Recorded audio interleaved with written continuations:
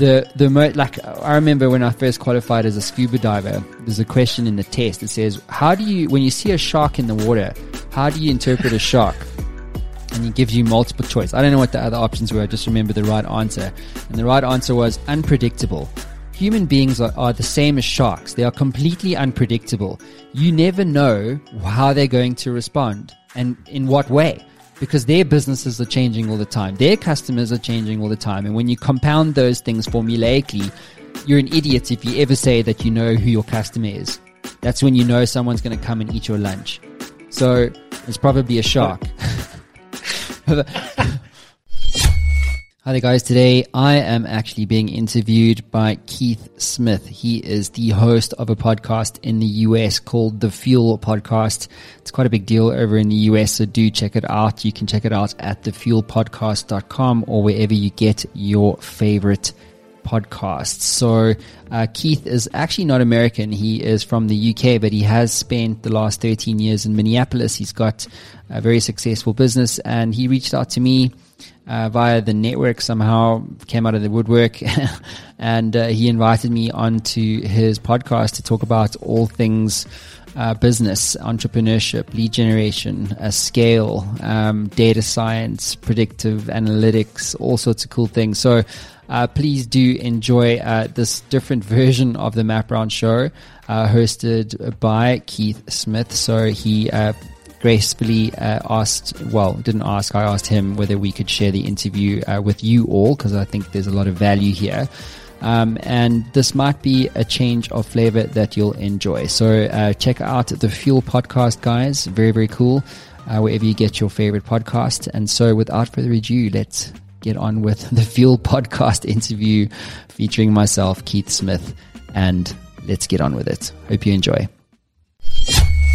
Now, one of the aspects of sales that gets us English folks feeling like our suits are 2 sizes too big is the subject of lead generation. It's the bedrock of any new business campaign, and yet we still seem to have trouble confronting it, like when someone cuts in line at the concert.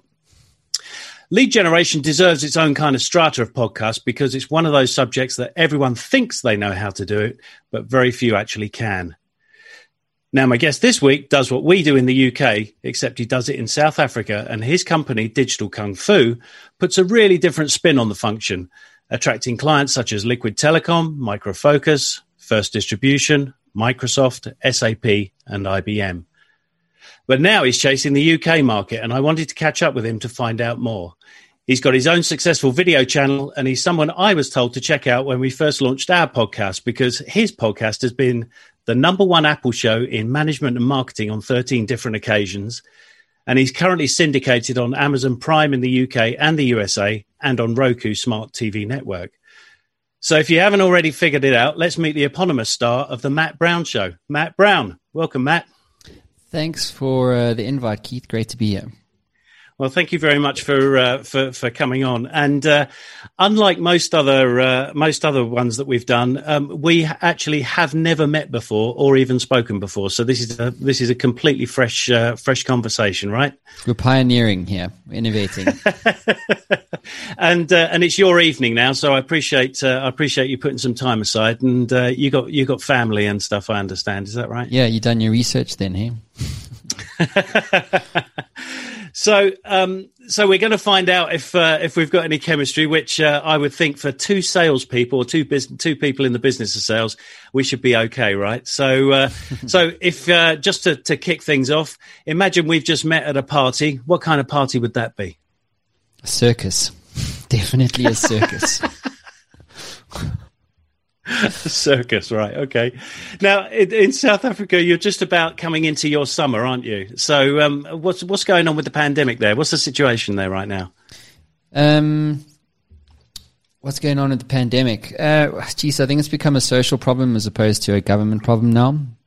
And right. Lots of masks, half-off faces, and things like that. It always baffles my mind. How people tend to treat these new social requirements. So it's kind of, if you go shopping, you have to have your mask on, otherwise they kind of won't let you in. But basically, wherever there's lots of people, it's kind of like a free-for-all. So everyone's entitled to do what they want, which is fascinating for me to watch. are they locking? Is it? Have you got a lockdown situation there? We had one. It was pretty hectic. We were lucky though, because we had the privilege of watching the rest of the world get hit first. And from our side, we had the privilege of time, so we took best practice at the time, if you could even call something best practice in a pandemic. But we had a hard lockdown for about a month, where literally there wasn't even a car on the road. Wow. But I mean, I think compared to many of the other governments, even the US included, our government did really well. So our president Cyril Ramaphosa did a lot of good things, and now we are in a situation where we have this kind of risk-adjusted strategy. So as you know, you have level 5, 4, 3, 2, 1, and I think we're on a 1 or a 2 or something like that. Yeah, so it's not over, but yeah, it is what it is. Yeah, and I mean, presumably you've got the same problem that we have both in the UK and the US with everybody basically working from home. Do you still have that? Yeah, I think it's the new normal now. All right. I think.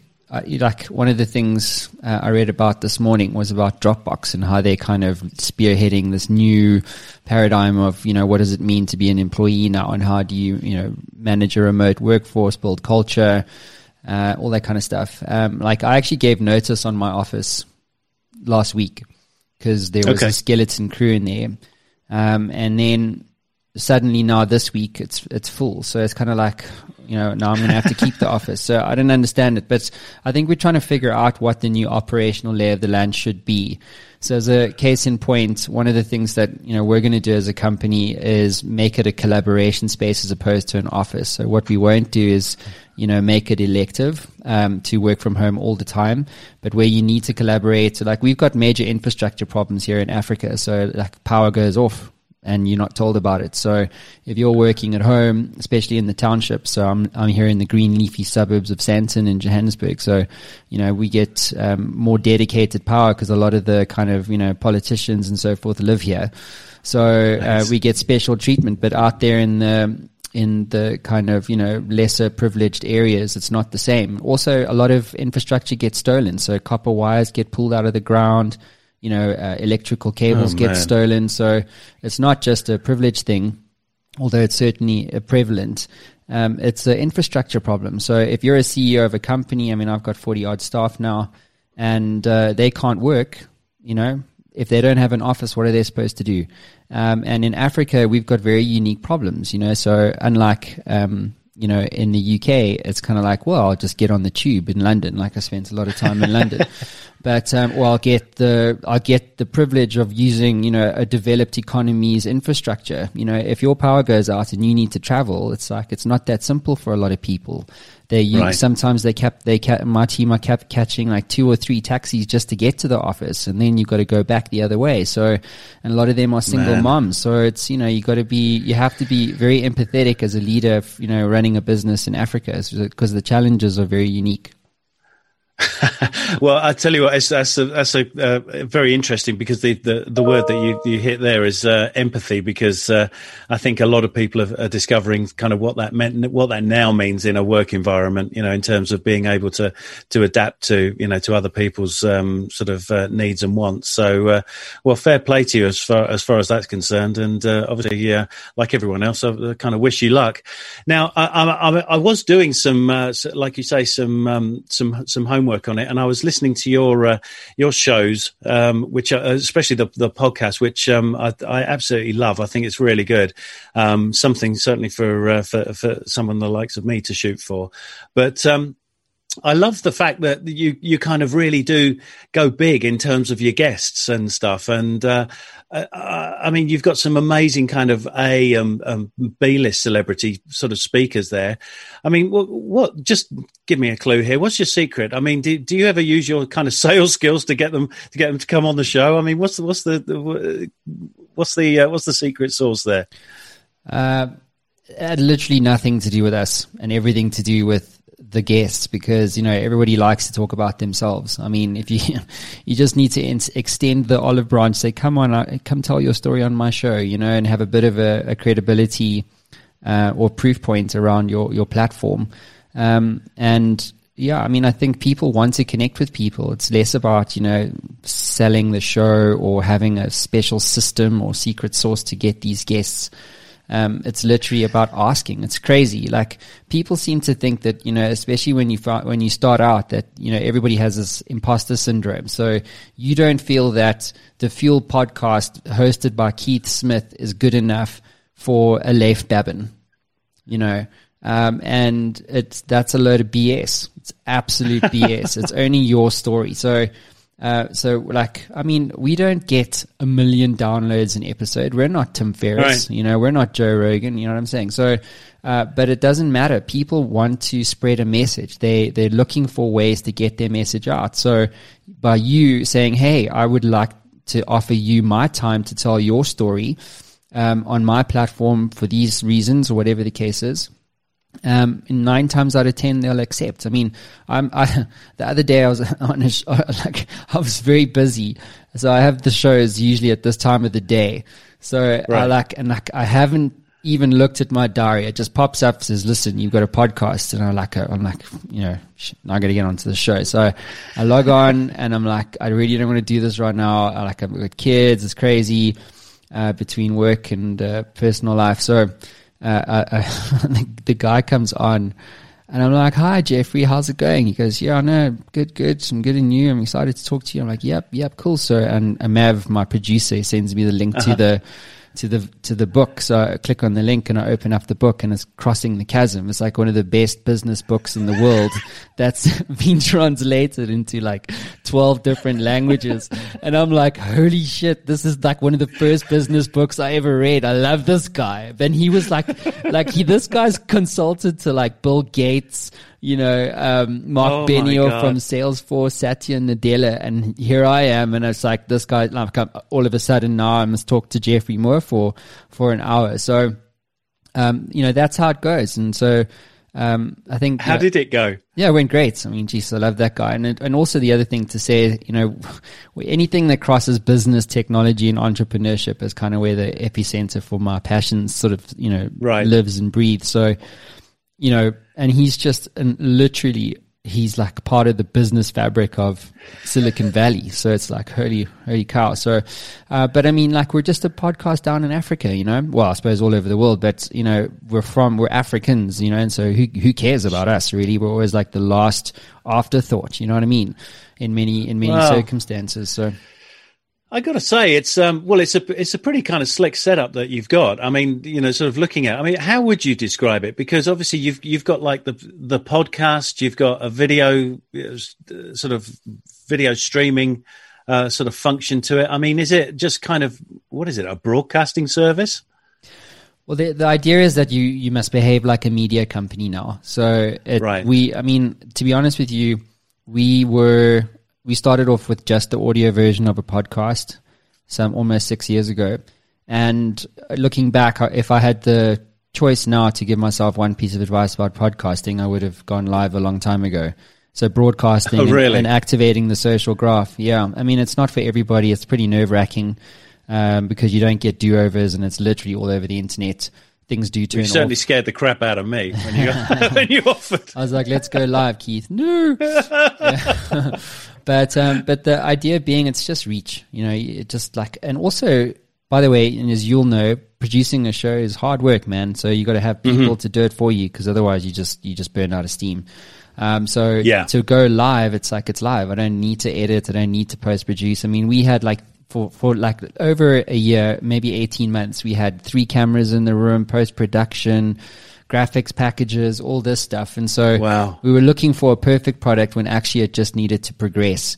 And when C19 hit, we were forced to go live, because it was like, well, what do? You can't put cameras in a room. You couldn't travel. So we had to literally broadcast it. So we did a bit of pain and redesign of the video formats, etc. And this is kind of what we're doing now. So looking back again, it's been beneficial, because now we don't need a studio. Everything's very efficient. So it's been born out of necessity, really, more than anything. So that's it.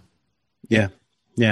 Okay. Well, I mean, just out of interest, I mean, who do you kind of look up to in the world of podcasting and sort of video broadcasting? Stay with us. We'll be right back. Hey there, I know being an entrepreneur can be a very lonely experience. You sometimes get stuck, don't you? Well, if you're like me, being stuck sucks. But what if you could access the minds of over 850 CEOs who have built companies generating billions of dollars in revenue and access all of that knowledge in a fraction of a second? Well, the good news is you can literally do that today. What my team have built is Matt Brown AI. It is trained on all the interviews, over 850 of them that I've done to date, all my books, all the knowledge capital that has been generated over the last 10 years right here on the Matt Brown Show. And you can get access to all of that right now for free. So how do you get access to this? Well, head on over to mattbrownshow.com, and at the top you'll see community. Hit that link, sign up, it's absolutely free, and you'll be given instant access to Matt Brown AI and a community of over 100,000 subscribers.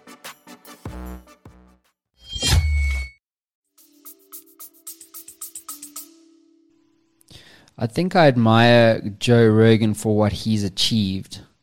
I'm very isolated in my own exposure to other podcasts. Mm-hmm. I've tried, what's that show? The Scale one with Reed what's his name? Reed Hastings, the guy founder of LinkedIn. Tried that stuff. I listened to a lot of shows, but it's just, there's so much content now. Literally, there's so many brilliant podcasts out there. Yes. It's so hard to, and I'm off social media. I don't post any of my own stuff. I have a team that runs it. I never go on Facebook. I don't even log on to that platform. I hate Facebook, even though we broadcast there. But so my we did research into podcasting, and the number one source of news or awareness, how do you drive awareness for the Fuel podcast? Social media. So for obvious reasons, because people get their news there. So it's I listened to this great show called, the Fuel podcast. And so I don't see any of that. So I'm not exposed to the great work of many, many great people. So it's hard for me to say, this is the one, But Joe Rogan, of course, everybody talks about it. Obviously, his deal with Spotify is a big deal for all podcasters. So, yeah. Good, excellent. Well, okay, so on to the main meat of the subject. We were going to talk about your company, Digital Kung Fu. I mean, how did you kind of start in the world of business? What was your kind of career arc? I founded my first business when I was 21. Was a record label. Actually did, funny enough, I just got lucky. I struck it, the stars aligned, and it was a success, and I sold that, and then thought I knew everything there was to know about business as a 26-year-old, and then hadn't failed. And then luckily my next venture fixed all of that for me. And I founded now, I didn't even know, it's a dozen different companies, sold 3, I think I've got 1, 2, 3, I've got 4 brands in market at the moment. Wow. So it just gets bigger. So now I don't even care about failure. It's just okay, it died. So what, try another one. But I think my career arc was basically just kept founding companies, and struck it lucky many times, failed many times. I've been in big ad networks. So, in between my kind of, failures, when I wanted to regroup and get some certainty back and, some runway back, went to go join management consultancy at Accenture. So it's always been technology and business and, this kind of stuff, big stuff. But always, founding companies and will always found companies. Do you consider yourself to be an early adopter of stuff, of technology? Well, I mean, are you always the first in the queue at the iPhone store and things like that? No, definitely not. That's for millennials. You and I don't care about that, dude. We'll wait for that order online story. I'm still running an old Samsung, so I'm great. Well, there you go, right? If it don't break, don't fix it. So, what is the main objective of Digital Kung Fu? What did you have in mind when you set it up? Scale. I'm just curious about how to build things that matter to a customer. So when I founded it, I mean, we started, funnily enough, as a podcast. Well, it was called Matt Brown Media at the time, and I actually retired Digital Kung Fu. So we've pivoted 5 times in the last 5 years. So Wow. we've kept chasing where the opportunity was. So where we couldn't grow the business fast enough, we moved. If it wasn't possible to scale it, we moved. If it was too competitive, we figured it out. It's like no, and we moved. And so Digital Kung Fu was brought back by, funnily enough, my first hire. So I always say on the show, like, a business doesn't start when you found the company, it starts when you hire someone. And his name is Mav, and he's my producer, the guy I've been exchanging emails with. So he's been with me from the very beginning. And so he was like, look, I'd really love the name Digital Kung Fu. Can we bring it back? And I was like, no, I've just retired it. He was like, come on, it's a really great name. Please, can we do it? So I'm like, okay, dude, whatever, let's get it on. So we did it, and we pivoted from a podcast media company, which was Matt Brown Media, to Digital Kung Fu. And then we just did content for social media content for companies and brands. And then after about 6 months to a year, we looked at our client base, and 90% of our client base was technology companies. And then I read a book that literally changed the whole business. It's called Play Bigger by Christopher Lochhead. It's a great podcast. Been on his show, he's been on mine. And that book literally was amazing. He wrote another book called Niche Down. And so the whole premise was, well, choose a customer. If you want to scale, and the same thing, by the way, what Jeffrey also speaks about and preaches about in his book, Crossing the Chasm, it's like choose a customer, own a niche. You cannot be everything to everyone, otherwise you'll be invisible. And that's where we were. No business scales, not a single one. All the big companies chose a customer first.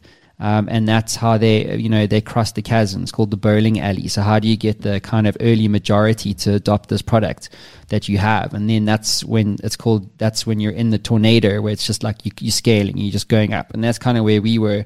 And so to cross the chasm, we had to choose, by the way, one use case, not content. That's too generic. I looked at us and said, cool, what do technology companies want? And then I was like, well, what about leads? So I said to I walked into the office one day and I said, right, we're now in the lead generation business. And we changed the entire market-facing story. We produced, I think, between 200 and 300 different digital content pieces, and we just went for it. We went for every single big technology company we went for, and we were successful, thankfully. But the reality is that while it's great to chase a gap in the market, and even if there is a market in the gap, you have to be passionate about that. And so for me, I'm passionate about solving problems. But at the end of the day, it's like sometimes you wind up in a business that you don't necessarily love. So it's commercially viable, but it's not something that you go, I really want to do leads today. And so unfortunately, I'm in the situation now, I spoke to you before we went live, was that, we're pivoting again. Because we can't scale fast enough. We literally cannot grow fast enough because the market's too small. We're entrenched with all the big distributors, all the like Microsoft, SAP, Oracle, and it's not enough cash. It's not enough cash across the Middle East and Africa. So we have to look at the UK or other countries, or we have to fundamentally change the business into a platform technology business. And that's what we're doing now. So it's about saying, okay, lead generation got us here. We won Africa's Best Tech Startup. We did really, really well out of it. But now you're still stuck with a services business. So if you really want to put a dent in the universe, and if you really want to make a difference to the people that work on your team, you have to be thinking bigger than just services. And people say, it's okay not to have a big business. And I say, okay, cool. If that's for you, then you must be happy with that. But for me, it's not enough. It's really not enough. So for us, it's like services can go. It will be a value-added services story as opposed to you are a front and center services business. But the hero will be products and platform and technology. So we are looking at solving bigger problems for the same customers where we can own the category and build a business that really will make a difference to the people, right, that work on my team. So where does does this mean that lead generation is part of what you do now as opposed to the main focus of it? Yeah, it'd be a value-added service. It's like content, basically. So, we're picking different customers with different problems. Like we've got two marketplaces. One's for software, SaaS companies that we're launching. and another one's for hardware. So we're taking on bigger problems. Like the problems are much, much bigger, because the thing is, most companies only have a certain budget size for demand generation or lead generation. So, right. And also in a recession, what's the first budget pool to go? Well, it's marketing. Yeah. So if you're looking to scale globally, and it's like, okay, well, and you're literally not in control of your commercial destiny, how the hell do you do that? And that's the reality. Services business, where you're relying on this idea, this historic, like legacy idea of agency client, where the client tells the agency what they want, here's the budget, and here's the returns that we want. But listen, you must give me 100 times back what I give you. It's like, okay, well, what if I want 100 times the budget from you? No, I can't do that. Okay, well then how are you expecting to get us 100? I mean, it's retarded, right? So we're not in control of our commercial destiny. We cannot write our own check. We cannot, in other words, I don't want a 5,000 man business. Services businesses are people and resource intensive. If you want to scale a business, then you have to be doing product. You must do platform, because you build it. And if you can figure out what the gap is and you can commercialize that gap, you have a license to print money. And so for me, I know the type of entrepreneur that I am. I will always build and sell companies. I get bored. I'm not the guy who's going to build a company that's like Uber, and it'll be around for 50 years, or Microsoft. I have no interest in that. I want to build and sell. So services valuations are terrible. If you're doing $1 million a year, and depending on your profit, of course, there's other factors in it. But certainly you're going to get like 0.8 or 1, maybe 3 if you're very lucky and you're Africa's best tech startup. And the market doesn't suck, right? Like you're not in a pandemic. So you're lucky if you get 4 of your EBITDA, right? So, but SaaS, it's like, well, okay, 10, 15 multiples of revenue. I mean, some of the revenue numbers now are ridiculous. SaaS companies listing on IPOs, like it's 27, 36, 38, 42. It's crazy. Because it touches so many different departments within a business, because it affects the whole thing rather than just one part of it. Is that what you're... Yeah, well, it's attractive to investors, because if you've got $1 million to invest, what would you invest in? A services business that can't really scale, or would you invest in a SaaS company that's on a massive growth trajectory? Right, so you of course want the passive income as well. It's just a simpler business to run. It's a more efficient business to run. It's a more profitable business to run. And so if you're a founder and you're looking to raise capital, even, you've got a far more likely probability of success from angels or the 3 Fs, friends, families, and fools, if it's a SaaS company, right? Listen, you give me $1 million, I'm going to give you 10 times that revenue back, or that investment back. Services businesses will never get you there, ever. And so, what is the VC and funding market like in South Africa at the moment? I mean, is it because I mean, in the UK and the US certainly it's very cash rich. I mean, there's a lot of people looking to salt money away in places that are offering better terms than most banks. I mean, are you finding that there, or is that partly why you're kind of looking to target the UK? Well, there is a venture capital network here, and I know most of them. But the reality is that the VCs here don't really venture. You don't really have a massive, funding pool to work with. You don't. It would be nice if that was the case, but unfortunately, it's not the case. If you want to raise money properly, you go in America as an example. It's just much bigger. I mean, there's so much capital there. I think in the one VC made the point to me. He reckons VCs in Silicon Valley have been knocked down the totem pole because of there's just so many different ways now to fund businesses, or your business specifically. But locally in South Africa, there's maybe 2 VC firms with any kind of real equity behind them. But here in startup land in Africa, you don't have a 350 million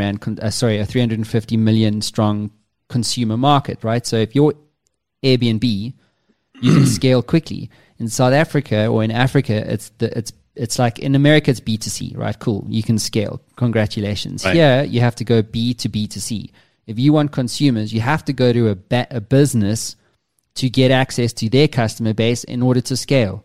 Otherwise, it's too expensive in terms of runway to fund your growth. So like SnapScan is a mobile payments company, a startup that came about, and it uses a QR code to process payments. It's great. It's much better than bank cards, cash, or any other tap to pay, whatever. And so for them, once they had MVP, they started getting customers. What did they do? They went to a bank. They went to Standard Bank, and they got 10 million customers literally overnight.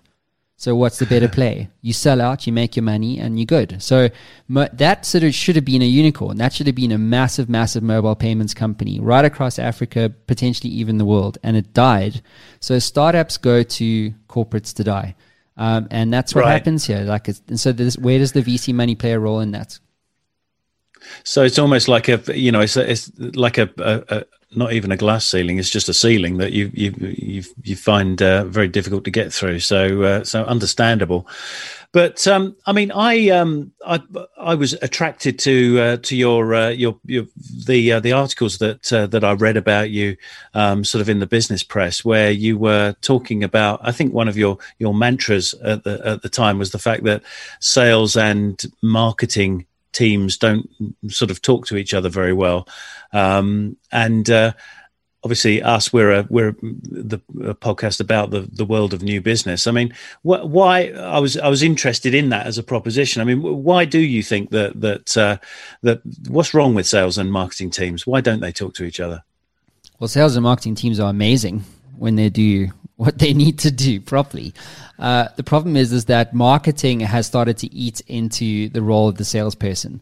So what's happening is that the salespersons are expecting marketing to hand over highly qualified, pre-qualified buyers of their solutions. They don't want to waste time with leads that are not qualified, not vetted properly, or do not meet certain criteria. So certain needs for the solution don't exist. They're not the right decision maker. They don't have the right budget. The timing for the procurement is too late or it's too early.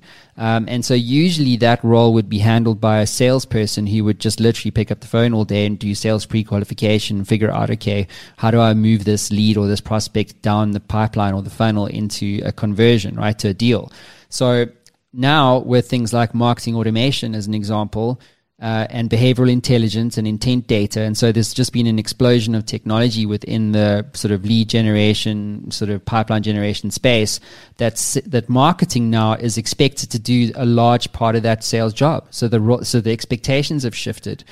But going back even further, salespeople don't want to speak to marketing because they simply think that marketing gives them bad leads. That's it. Bottom line, you gave me 100 leads from that campaign, and you know what? Only 2 were worth meeting with. So what have they done? They've wasted 98% of their time and following up with bad leads, okay, market qualified leads, which aren't vetted. And then they go, but hang on, what about my quota I'm supposed to make? I'm supposed to make $1 million this month. My commission, my livelihood's tied to that. And marketing, you've messed that all up for me. You wasted 98% of my time. So in fact, you know what? I'm just going to do my own lead generation. I'm going to do my own canvassing. I'm going to do what I need to do to be successful as a salesperson.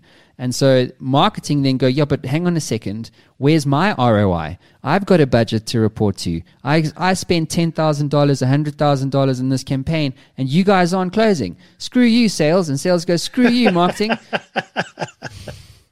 That's why they don't talk to each other. It's almost worth its own cartoon, isn't it? But so I mean, I think a lot of what you say is very valid in terms of the sort of the tech market. I see a lot of that, where you've got very clearly defined and delineated sort of areas of responsibility. But I mean, or sort of a lot of my clients tend to work in the world of marketing agencies and advertising agencies, PR, and all that sort of thing. And there's still a lot of debate going on because it's done manually about the qualification of leads, which was why I was interested in sort of having this talk with you, because it was something that you were you said you were particularly kind of passionate about.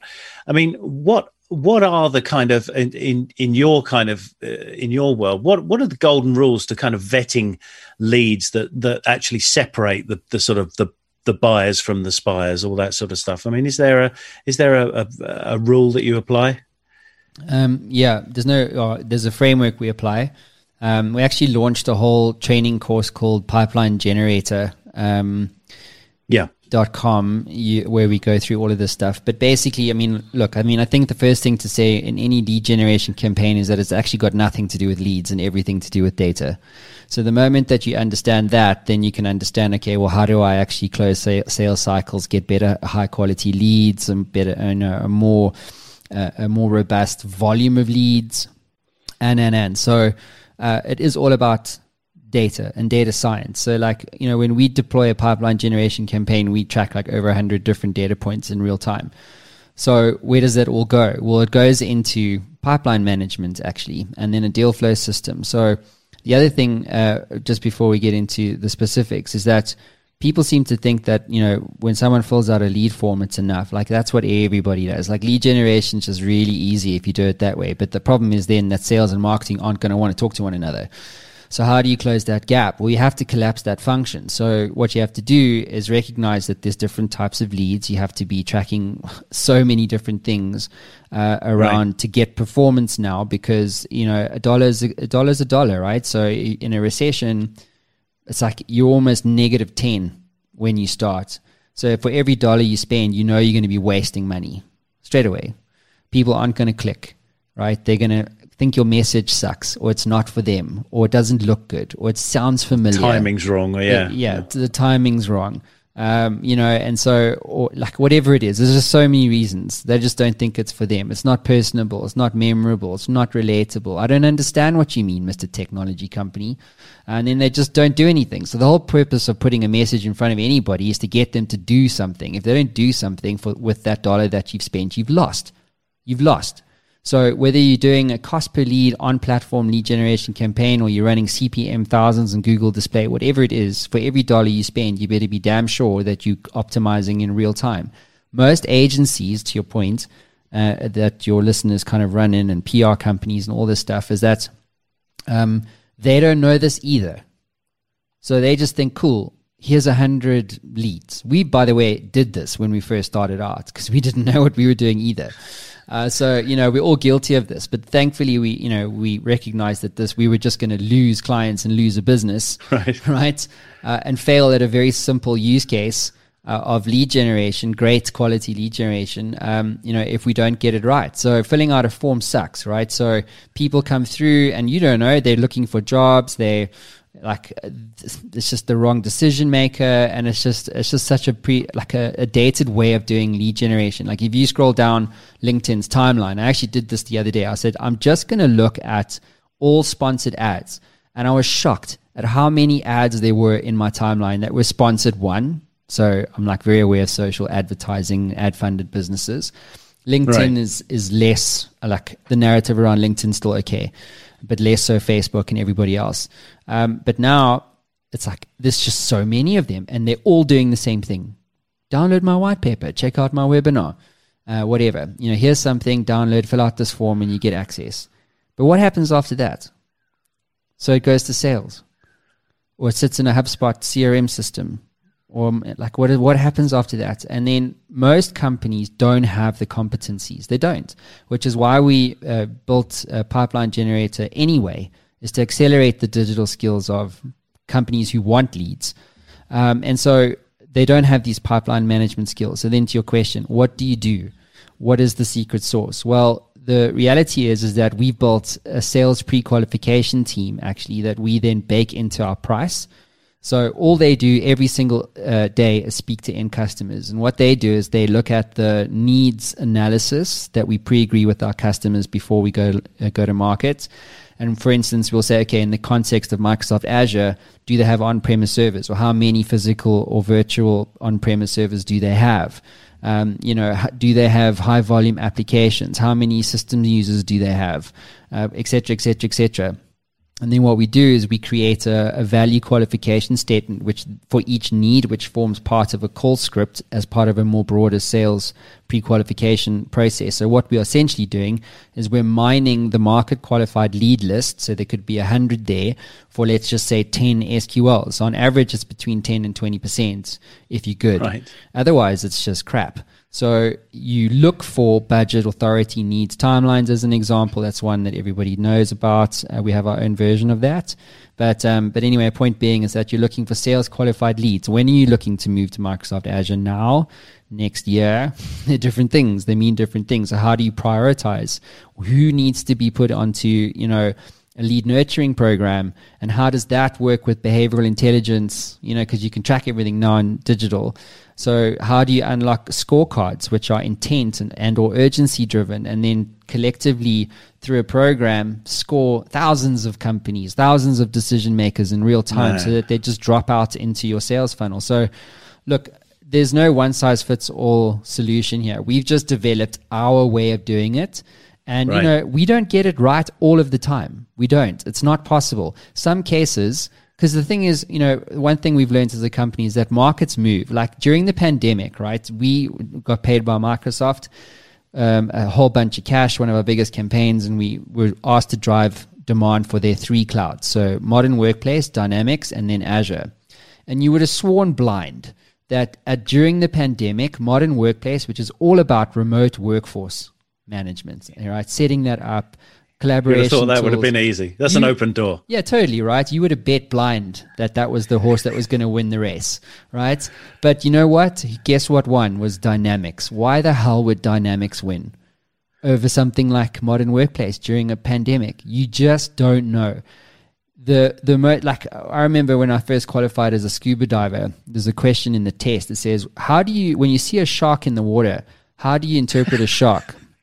And it gives you multiple choice. I don't know what the other options were. I just remember the right answer. And the right answer was unpredictable. Human beings are the same as sharks. They are completely unpredictable. You never know how they're going to respond and in what way, because their businesses are changing all the time. Their customers are changing all the time. And when you compound those things formulaically, you're an idiot if you ever say that you know who your customer is. That's when you know someone's going to come and eat your lunch.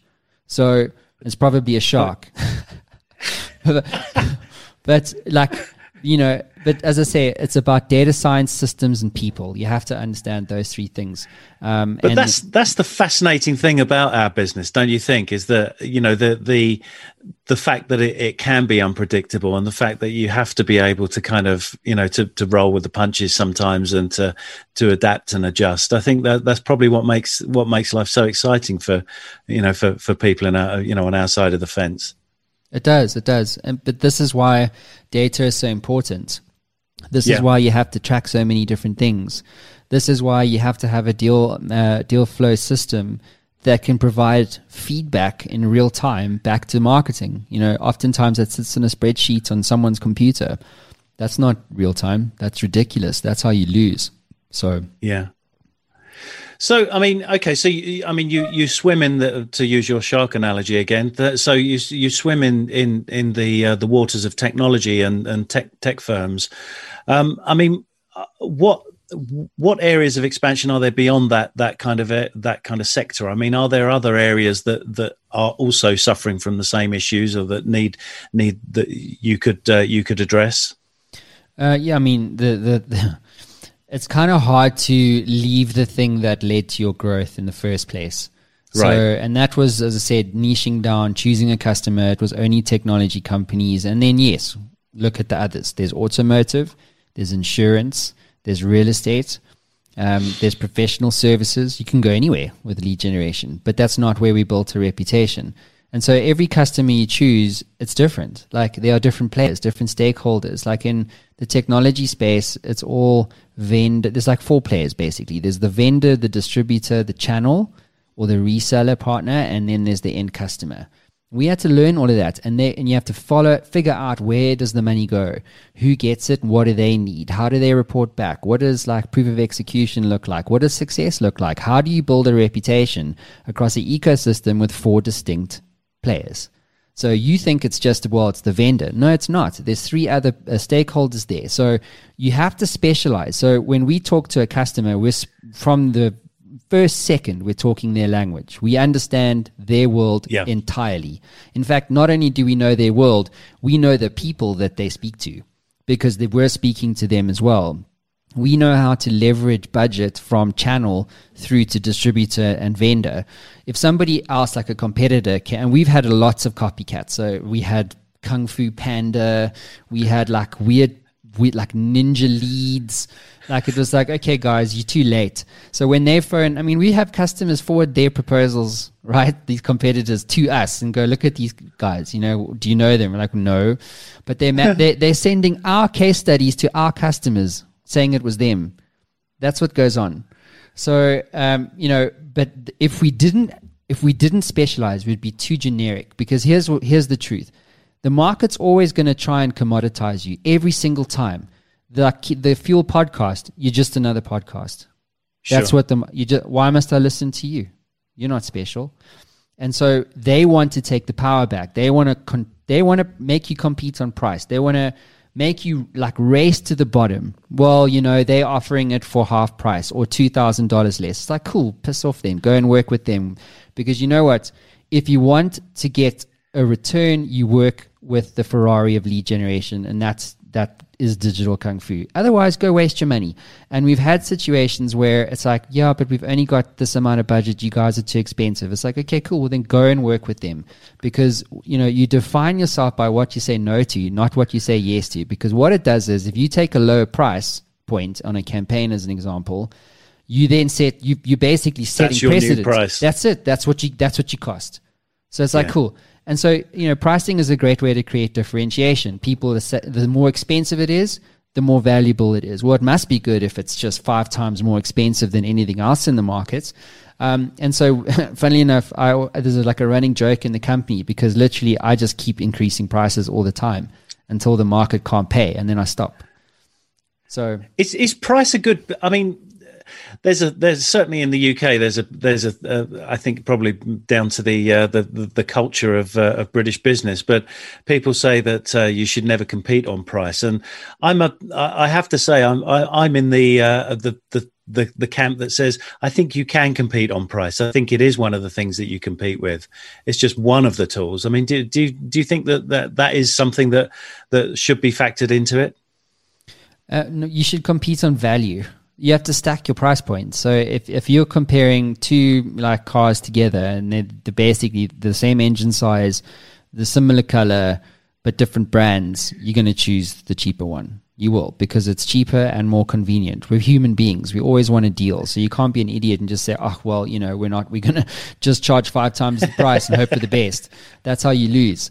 But you can charge 5 times the price if you have a better story. There's many things, but you have a better story. You're Africa's best tech startup. You specialize in this sector, because that's another thing. If you've got like for like proposals, literally the same thing, but the company B, right, they're the specialists. They only work with technology companies. The company A is gone. They're never going to win. They won't. They can't win, because the specialist always wins. And so that was the one thing that we learned. So yeah, but price, but compete on value. You know, it's story, it's reputation, it's track record, it's case studies. Like we're so heavy on media. We spent so much money on media in 1 year that the South African Exchange Control Board shut us down on our bank accounts.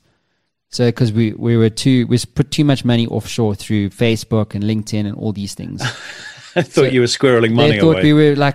They thought we were like doing dodgy things. Anyway, so we had to submit all this stuff, unfreeze the bank accounts, all this stuff.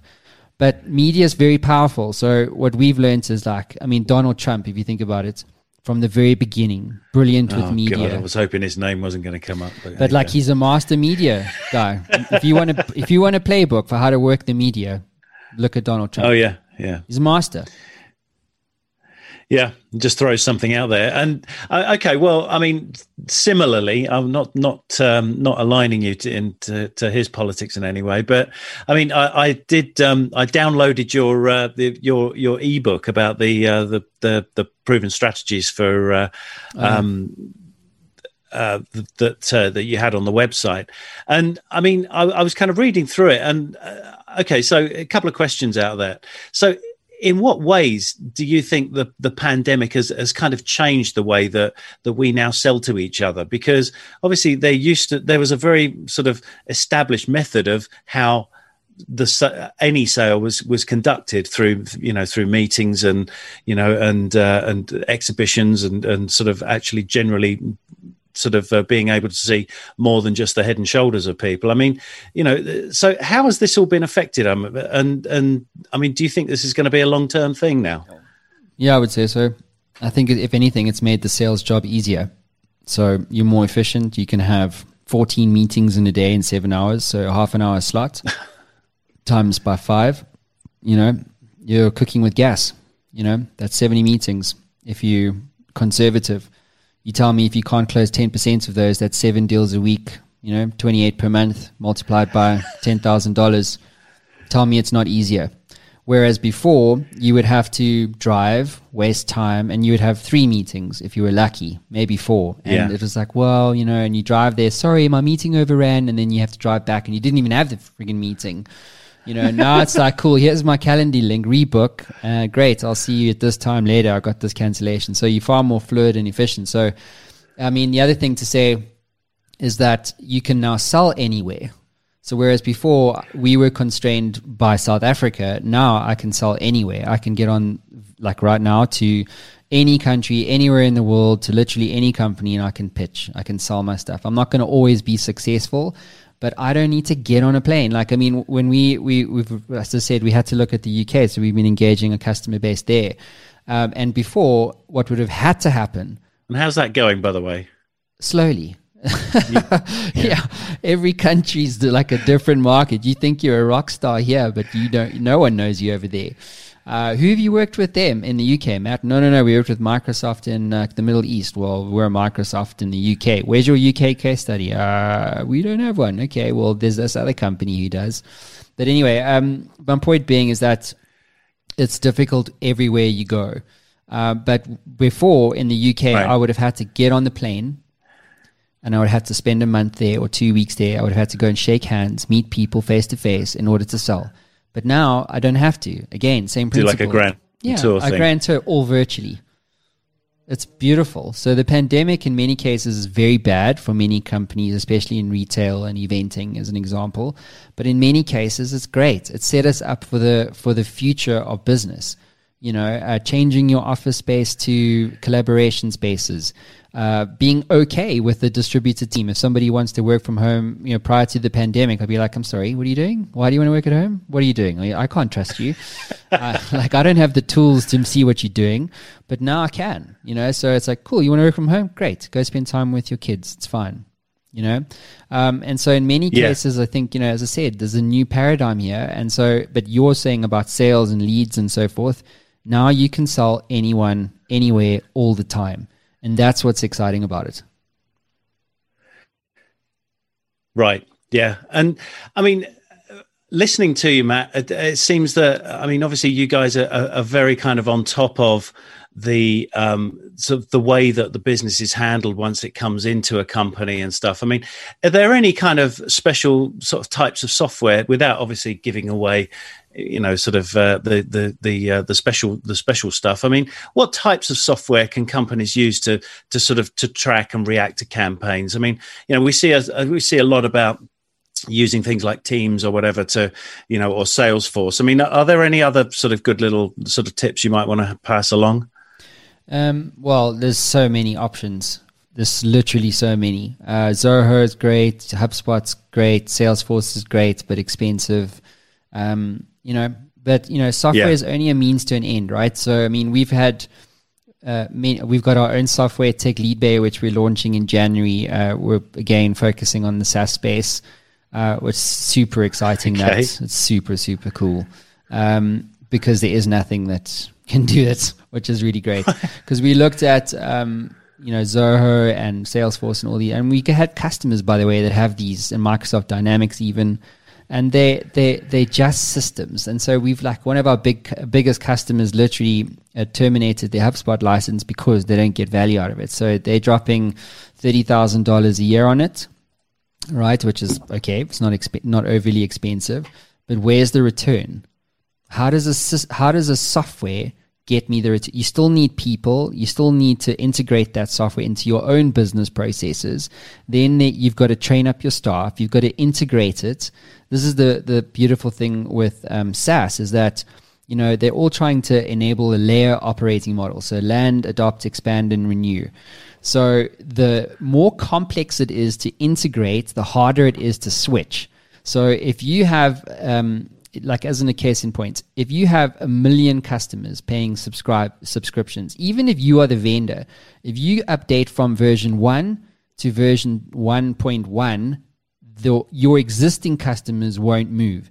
They will only move when you get to version 3. Like literally the large majority of them. You always get the early adopters, of course, but the large majority will not move until it's absolutely necessary to move because of unquantifiable switching costs. It's not about the price. It's like, well, how does this upgrade now affect everything else in this business?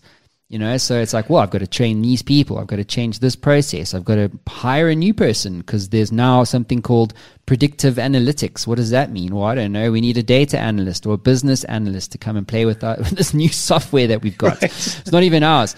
By the way, can we customize it? Yeah, we can. It costs $1 million. Oh my gosh, it's another. We don't have that kind of money. So it's never quite fit for purpose either, you see. So it's like it's all great and say, okay, no, there's this system can do it, but they all have downsides, every single one of them. Fantastic. Well, I mean, getting back into the world of advertising and the agency world, a lot of our clients sort of use credentials decks, and there's again another big debate about, you know, using past case histories to sell to future clients and things. Mm-hmm. And, you know, there's on the other side of that argument, there's the idea, well, you know, that you might as well take something that's relevant because no one case study is going to be relevant to another client. I mean, do you agree that kind of data can give you that ability to be able to be empathetic with clients, to be able to sort of say, well, you know, we understand your industry. We understand. So you don't have to rely on case studies. What you're doing is basically bringing a situation where you create a whole picture around the client and say, well, this is your situation as we see it. Yeah. So there's a few things there. There's a difference between product selling and solution selling. Product selling is putting a software into a business. The solution sells to say, okay, you're going to get the product and you're going to get access to Pipeline Generator. So like a case in point, here's your Tech Lead Bay license for 10 sales and marketing professionals for a SaaS company. And, you know, here's Pipeline Generator for free because you're going to need it. You need to upskill your team. And by the way, I'm also going to get this great guy. His name's Keith Smith. He's from the Fuel Podcast. It's our PR media arm. And so what we're going to do is we're going to profile your best people. And then what we're going to do is we're going to bring one of our competitors in actually, right? So they do AI and RPA automation for those automated tasks of yours.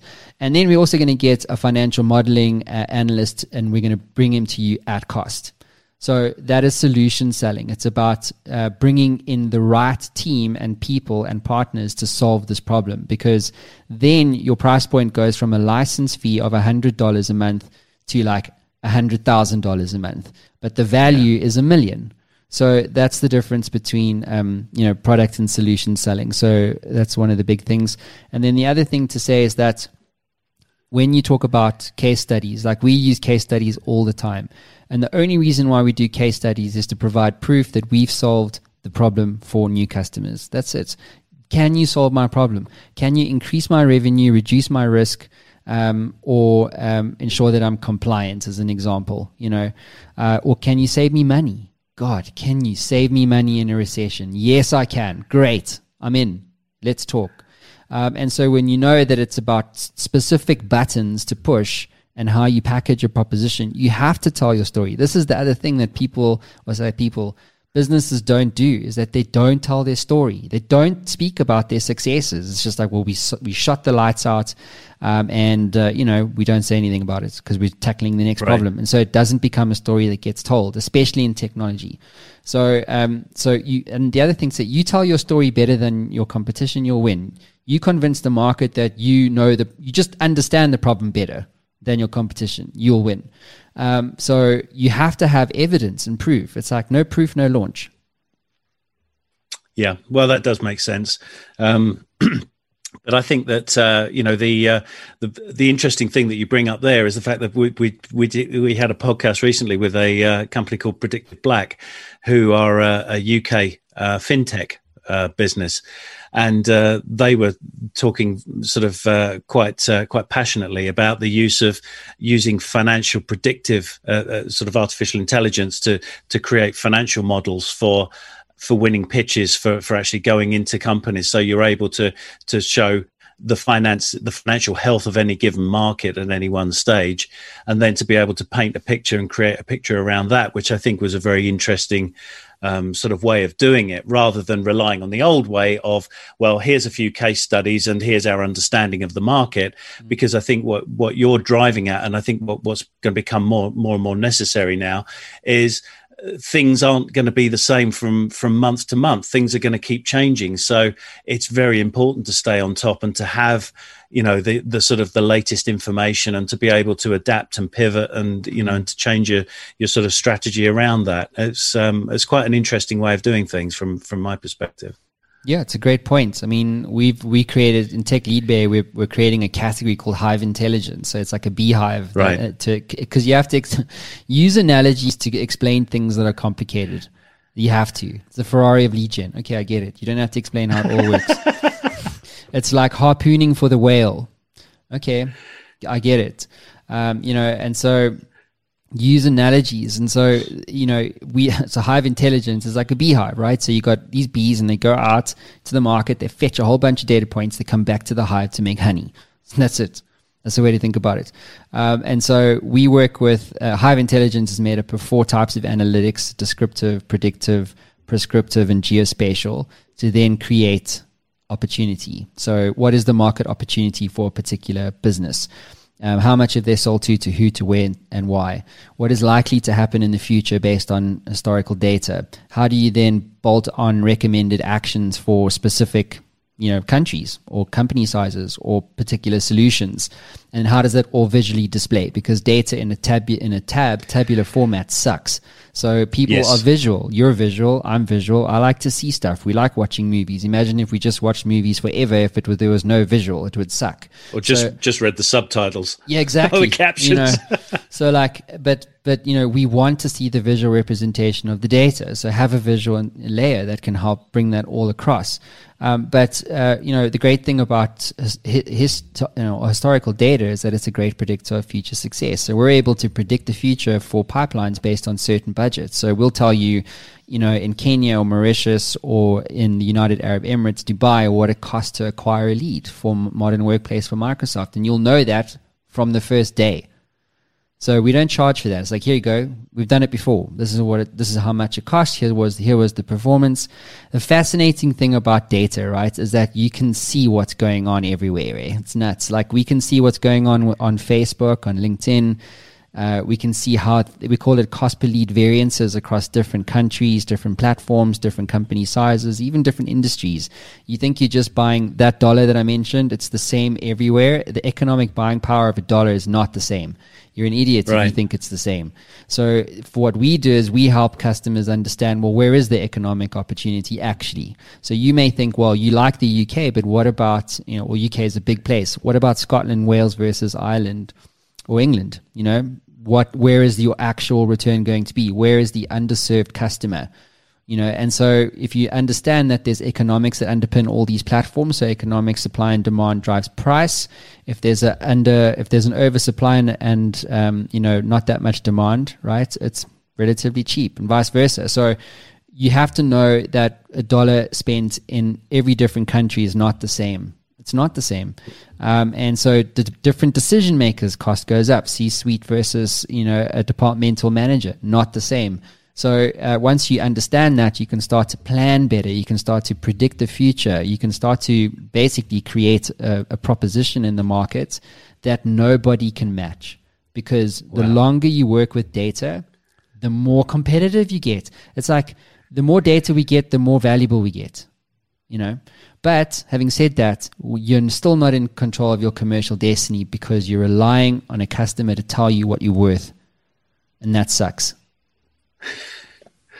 Okay, well, look, you're talking about sort of working with overseas companies. I mean, getting back to what we were talking about before about digital kung fu hitting the UK market. Where's the UK market? Is it getting it wrong, and if so, where? Well, I think there's different. No, I wouldn't say so at all. You know, a bigger market doesn't mean bigger opportunity. So I'm moving to America next year sometime. And you know, whereabouts? Austin, Texas, or Austin, apparently. You're going to be joining Joe Rogan then. Pretty much, yeah, and Tim Ferriss. You know, going on his show apparently. But anyway, but seriously though, I mean, America's great, right? Big market, but with big markets come much bigger competition or competitors and bigger risks. So you know, there's no certainty in business, none whatsoever. So the UK is getting a lot of things right. But, you know, you really need to understand who your customer is. That's the thing, because if you think your customer in South Africa is the same as it is in the UK, you're not going to win. You're relying too much on your own assumptions, and you're drinking your own Kool-Aid way too much. Because, you know, like a Microsoft in Africa is not the same as Microsoft in the UK. It's not. It's absolutely not. So you cannot go, well, look at all this amazing returns, 30-1 for Microsoft. Look at all these case studies. You've got over a dozen of them. You can send them to Microsoft in the UK to death. It doesn't mean they're going to buy. So you have to figure out, well, where is the gap? Where do you really feel that the commercial opportunity is? And actually, probably most importantly, as the owner or the founder, is to figure out, well, is this new customer something or someone or a problem that I can get passionate about? And do it and be passionate about for at least 3 years, while you find your feet. Okay, all right. Well, look, thank you very much, Matt. I mean, what's coming up in the future now? I mean, obviously you mentioned a move. I mean, sort of. So what's sort of happening in the next sort of 2 or 3 months, and how can anybody out there in agency land get a hold of you? Because I'm sure they would want to. Okay. Well, you can go to digitalkungfu.com. You can get me on Twitter at MattBrownZA. Just Google the MattBrownShow.com. Yep, wherever. And it's well worth a listen and a watch. I definitely recommend it. And I can't let you go just for a bit of lighthearted entertainment here without getting you to contribute towards our mixtape that we always put together at the end of the end of the show, which is an Isolation Island disc, which is a track that you take with you on a desert island, and a book, which I think you already mentioned. Actually, you just gave me that. Play Bigger book, which probably sounds like a bit of a winner. So give us a track, Matt. Track that you like. Nothing Else Matters by Metallica, especially if you're trapped on an island. Come on, there's nothing else. That's great. That's the first sort of real good heavy metal track we've had as well. So that's a nice one. I like that one. And the book, you're going to go with the book recommendation? Or are you going to have some fun? Oh, gosh. Probably 0-1. Okay. Yeah. 0-1. Okay, great, Matt. Thank you very much indeed. Well, that's it. Thank you very much. I appreciate your time. You've been a great guest and really super informative. And I hope that, as I say, we hadn't met before this show, but I hope we can stay in touch. Because and certainly if you're coming over this way, if you're moving to Austin, Texas, then it'd be great to maybe tie up when the pandemic lifts and we can all travel again. Yeah, and I sincerely wish you all the best with that, and wish you all the best with with your sort of entry into the UK market, and with all your other ventures. And certainly, I'm going to tune into the Matt Brown Show from now on. That's definitely on my subscription list. And thank you very much. So I hope we'll see you again soon. Thank you, Keith. Appreciate your time. It's been great. All right, Matt. Take care. Ciao. Thanks for listening to the Matt Brown Show, guys. Don't forget, you can catch me on all social media platforms for the latest updates, news, and a show history. So if you've been catching this on the podcast, please head on over to our YouTube channel and pound that subscribe button. It would be great to catch the video version there. And if you want a free copy of my #1 Amazon best-selling book, You're in a Game, for free right now today, you can grab that on mattbrownshow.com/ebook. Ever wanted to become a best-selling author? Well, I'm in the influence business, and I work with business owners and CEOs and business leaders to help them scale their influence. And we do this as a team by helping you to become a best-selling author, sought-after speaker, and industry influencer in only 30 days. My team and I have developed a system that delivers a best-selling book and a launch campaign 300% faster and at 50% less cost than anyone else in North America. This system is incredibly efficient. One of my clients, Haiku, went from a 2% share of voice globally to an 11% share of voice globally in only 7 days. If you'd like more information, head on over to showworksmedia.com for more. That is showworks with an X.com.